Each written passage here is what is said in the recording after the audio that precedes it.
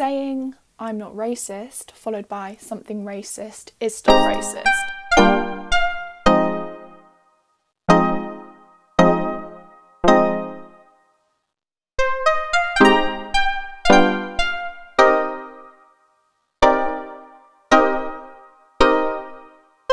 Hello everyone, how are we all? I am so bloody tired. I've literally just got home from work and my house is empty and it's literally the perfect opportunity for me to record. Last night I tried to record this. I've actually already recorded the whole podcast, but I'm just not quite happy with it. I want to add a few more points. Yeah, welcome back to another episode of What the Owl. Today I'm going to be talking about from ignorance to learning about white privilege. I think it is so important as a white person to be aware and make an active effort to learn about white privilege. I've obviously not always thought about it. There are significant events in my life that encouraged me to start looking at it more, but I kind of want to share what I've realised enabled me to change my automatic response. This has been a long time in the planning. I have always wanted to do an episode on this. Within the last week or two, I am just pissed off with the stupidity that I am seeing on Twitter and on Instagram regarding racism and white people's role in that, really, I suppose. A lot of white people don't consider themselves racist. I think it's, a white person's automatic defence to be like, I am not racist because X, Y, and Z, but saying something racist and using I'm not racist to cancel out the racistness of what you're saying doesn't work and you are still very racist. Saying I'm not racist followed by something racist is still racist. It doesn't exempt the racism because you've said 3 words prior to that. Saying all this, I think in order for a white person to truly understand racism, it is so pivotal for them to understand systematic dynamics. I think it's so important for these white people to understand and learn about white supremacy, white privilege. I think that it is very important for white people to get a grasp on the idea that you do not have to be overtly racist, you do not have to be part of the UKIP party or a raging Trump supporter to still perpetuate racist ideals. And I think that learning and educating yourself on white supremacy and your role in white privilege is really important to help break down that contribution to racism. So I'm not trying to hop on a high horse here. I think it's really important for me to acknowledge that I've been extremely ignorant in the past. Not long ago, I got into a debate, I suppose, on Twitter. Someone had put a tweet that implied that reverse racism was a thing, and someone responded to my response of it with a print screen of the Google definition of what Google defines as racism. And I sort of had to laugh to myself because I was in that exact scenario, 8 years ago maybe. So it was ironic. So obviously Google, it suggests if you experience a combination of prejudice and discrimination because of your skin colour, that is an experience of racism. This is literally what people are being taught in systems of education. So GCSE, RE, we're taught that prejudice and discrimination is what makes up racism, and it's the same at A-level subjects like philosophy and ethics and psychology. It's continuous. But that's not what racism is. Racism is so much more than just an experience of prejudice and discrimination, and it really is based on power dynamics and systems that are in place. I also think it's worth noting that these education systems and these forms of assessing someone's learning are primarily put together in the wider picture by white people. So from what I've learned and my understanding, racism is the systematic oppression of a race. That experience of systematic oppression can never be an experience that a white person has. We can definitely experience prejudice, we can definitely experience discrimination, but those things don't go hand in hand with experiencing racism, because an experience of racism is a product of a system that is built by white people, so white supremacy and white privilege. I don't think that there is another system in the whole world like the system of white supremacy. I think one of the things for me is I'm dedicated to learning and trying to understand about white supremacy and my contribution to white supremacy, my role in white privilege.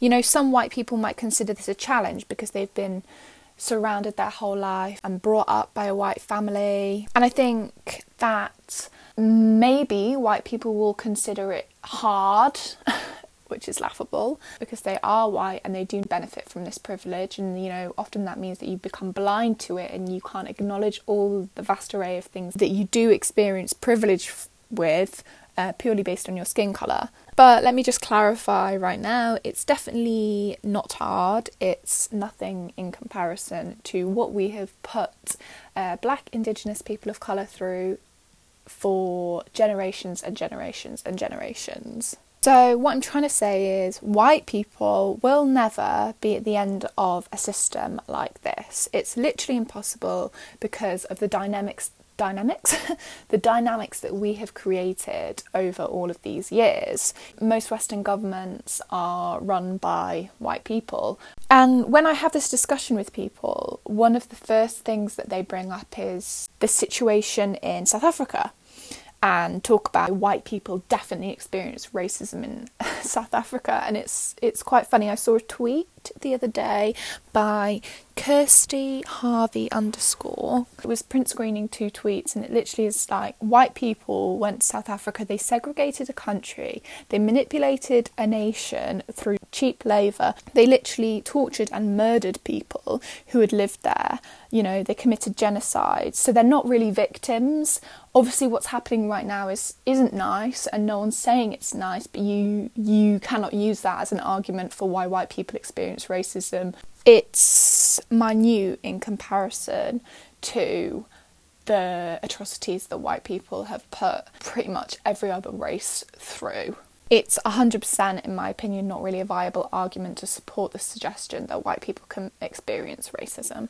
I think that white people need to take accountability and responsibility for their role to play. I think from my experience, when I sort of created a gap and stopped feeling personally attacked, and not because I wanted to remove accountability from my actions. I wasn't doing that at all, but I think that it's often not constructive to move forward in your thinking whilst you're constantly on the defence. So if you create a minimum amount of space without removing your accountability and without removing your responsibility for something, to allow yourself a environment where you can learn, I think that really helps to change your position on things. I think it's really, really important when someone brings something to you, you know, this isn't okay, this is problematic, you need to try really, really hard to not get defensive. Not all the time does someone need an explanation for why you've done something. I think a really, really important thing I have read from Layla F. Saad is that your intention doesn't trump your impact.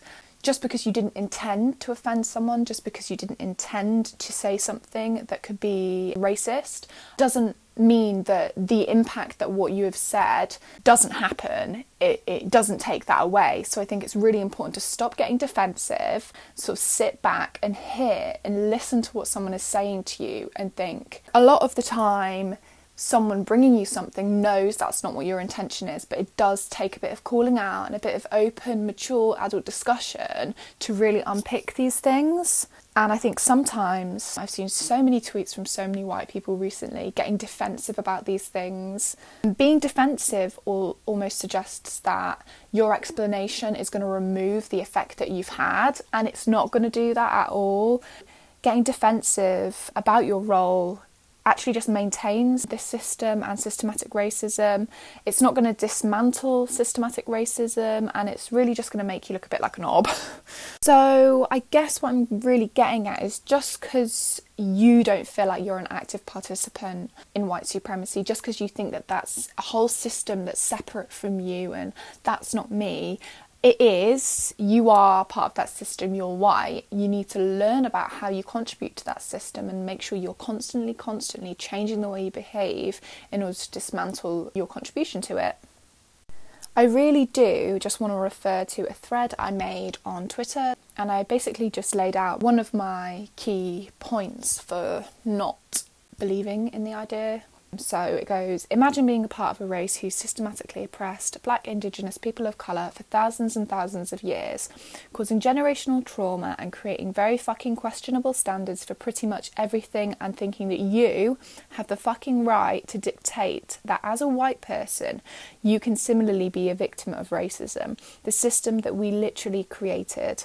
And if me, as a white person, is furious about it, can you imagine how Black, Indigenous people of colour feel? No, you cannot, because you cannot compare your small anger to generations of oppression, which, by the way, is still fucking happening.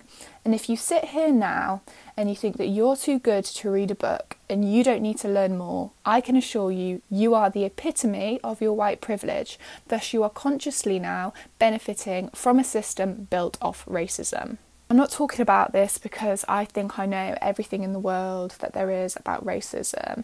This is about my personal development from ignorance to continued learning about white privilege and the power dynamics that contribute to upholding racism in all its complexities. I want my white peers to listen to this, and I want you to want to learn. You have to open your eyes, because reading one blog or one caption, it is helpful, but it really is about a lifetime of reading to come anywhere near to understanding what the fuck our whole race has put Black, Indigenous people of colour through.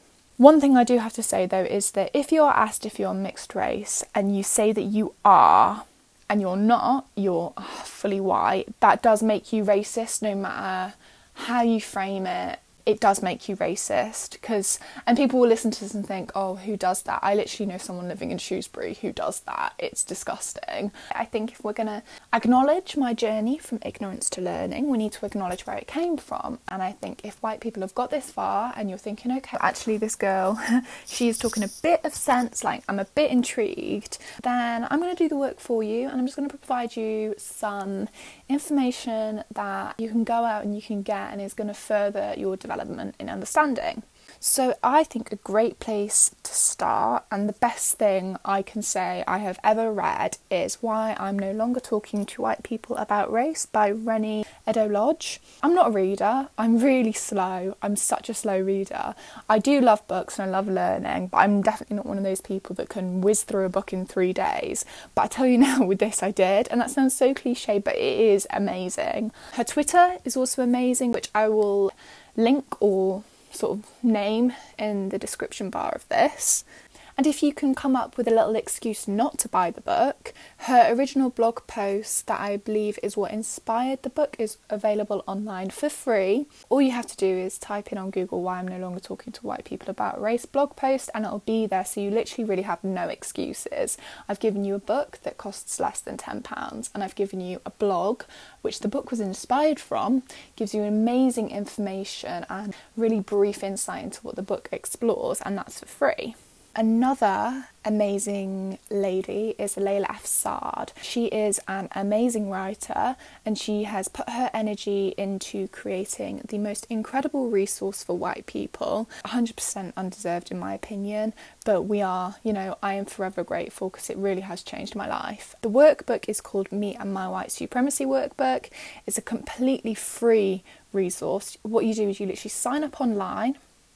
I will leave her Instagram in the description bar as well. In fact, you know what? I'm gonna link the book, I think, in one of the comments maybe, and you can just copy and paste it that way. But yeah, it's free. You sign up for it. It gets sent straight to your email. and it's then your choice whether you want to print it or not. It's really easily accessible on any device. I accessed it on my phone, I accessed it on the computer. You can write all your journal articles on your notes if you would prefer not to, if you find an excuse not to buy a notebook. It's really easy. You can write down on a napkin, it doesn't really matter. Her Instagram is a great resource. It's full of amazing images and even more amazing captions, incredibly educational for white people to read. You must be genuinely interested in learning and knowing more about racism and white supremacy. It's not fair really for you to go to her space or anyone else's space and play devil's advocate. Yeah, don't go and confess your deepest, darkest racist secrets. Go with an open mind and really listen and try and understand what she's trying to teach us all. Another great Instagrammer is Rachel Cargill, and also No White Saviours. So No White Saviours teaches you all about white saviorism and white supremacy, and also another group of people who are doing the work they shouldn't have to do. Ooh, a recent favourite of mine, Slay in Your Lane, an amazing book discussing all the experiences of black women specifically. It's really eye-opening and quite frankly quite horrifying when you read it as a white person who has never, and as I've mentioned before, will never experience such systems of oppression. Shona Virtue, she's a great Instagrammer. Her page is full of a variety of information, and she has done actually a podcast episode with Anoni Forbat. Her podcast, Adulting. I will also link this either on my Instagram or in the description of this podcast. It's really easy to listen to. They have a great conversation, extremely educational. I think this time last year I actually was sharing it quite a lot. Amazing, you've got no excuse. You can listen to it on the way to work, you can listen to it in the gym, you can listen to it having breakfast, cooking dinner, anything. Absolutely no excuses. Lastly, if you have listened to all of this and you still don't quite get what I'm trying to say about doing the work, I'm just going to refer back to my thread. I can assure you, you are the epitome of your white privilege, thus you are consciously benefiting from a system built off of racism. Usually at this point of the podcast we would do a lyric of the week, but I am deciding not to do a lyric of the week because I don't really want to take away from the seriousness of this podcast. It's really important for white people to listen to this and actually try and take a message. I think it's really important for white people to start talking about this and not expecting everyone else to talk about it for them. I think that white people need to stop asking black people or any person of colour to explain certain aspects of racism because it's not their job.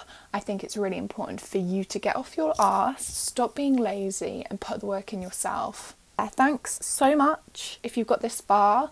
I really appreciate it. My voice got a bit shaky towards the end. I think when I've been talking for a while I sort of lose breath and forget to breathe. I just want to say as well, this is definitely not comprehensive. There is so much I haven't touched on. There's so much I still am probably going to touch on, but I think if you listen to this and you want to learn more, please look at these resources because they provide you with so much more information. And I don't want to start going into detail about information that I've learned from other people when the resources are available online, and it would be better for you to go there and pay the money or click the link in order for the original author to gain something from it rather than listening to me harp on about it. So yeah, thanks so much for listening. I hope you learned something and love you, bye.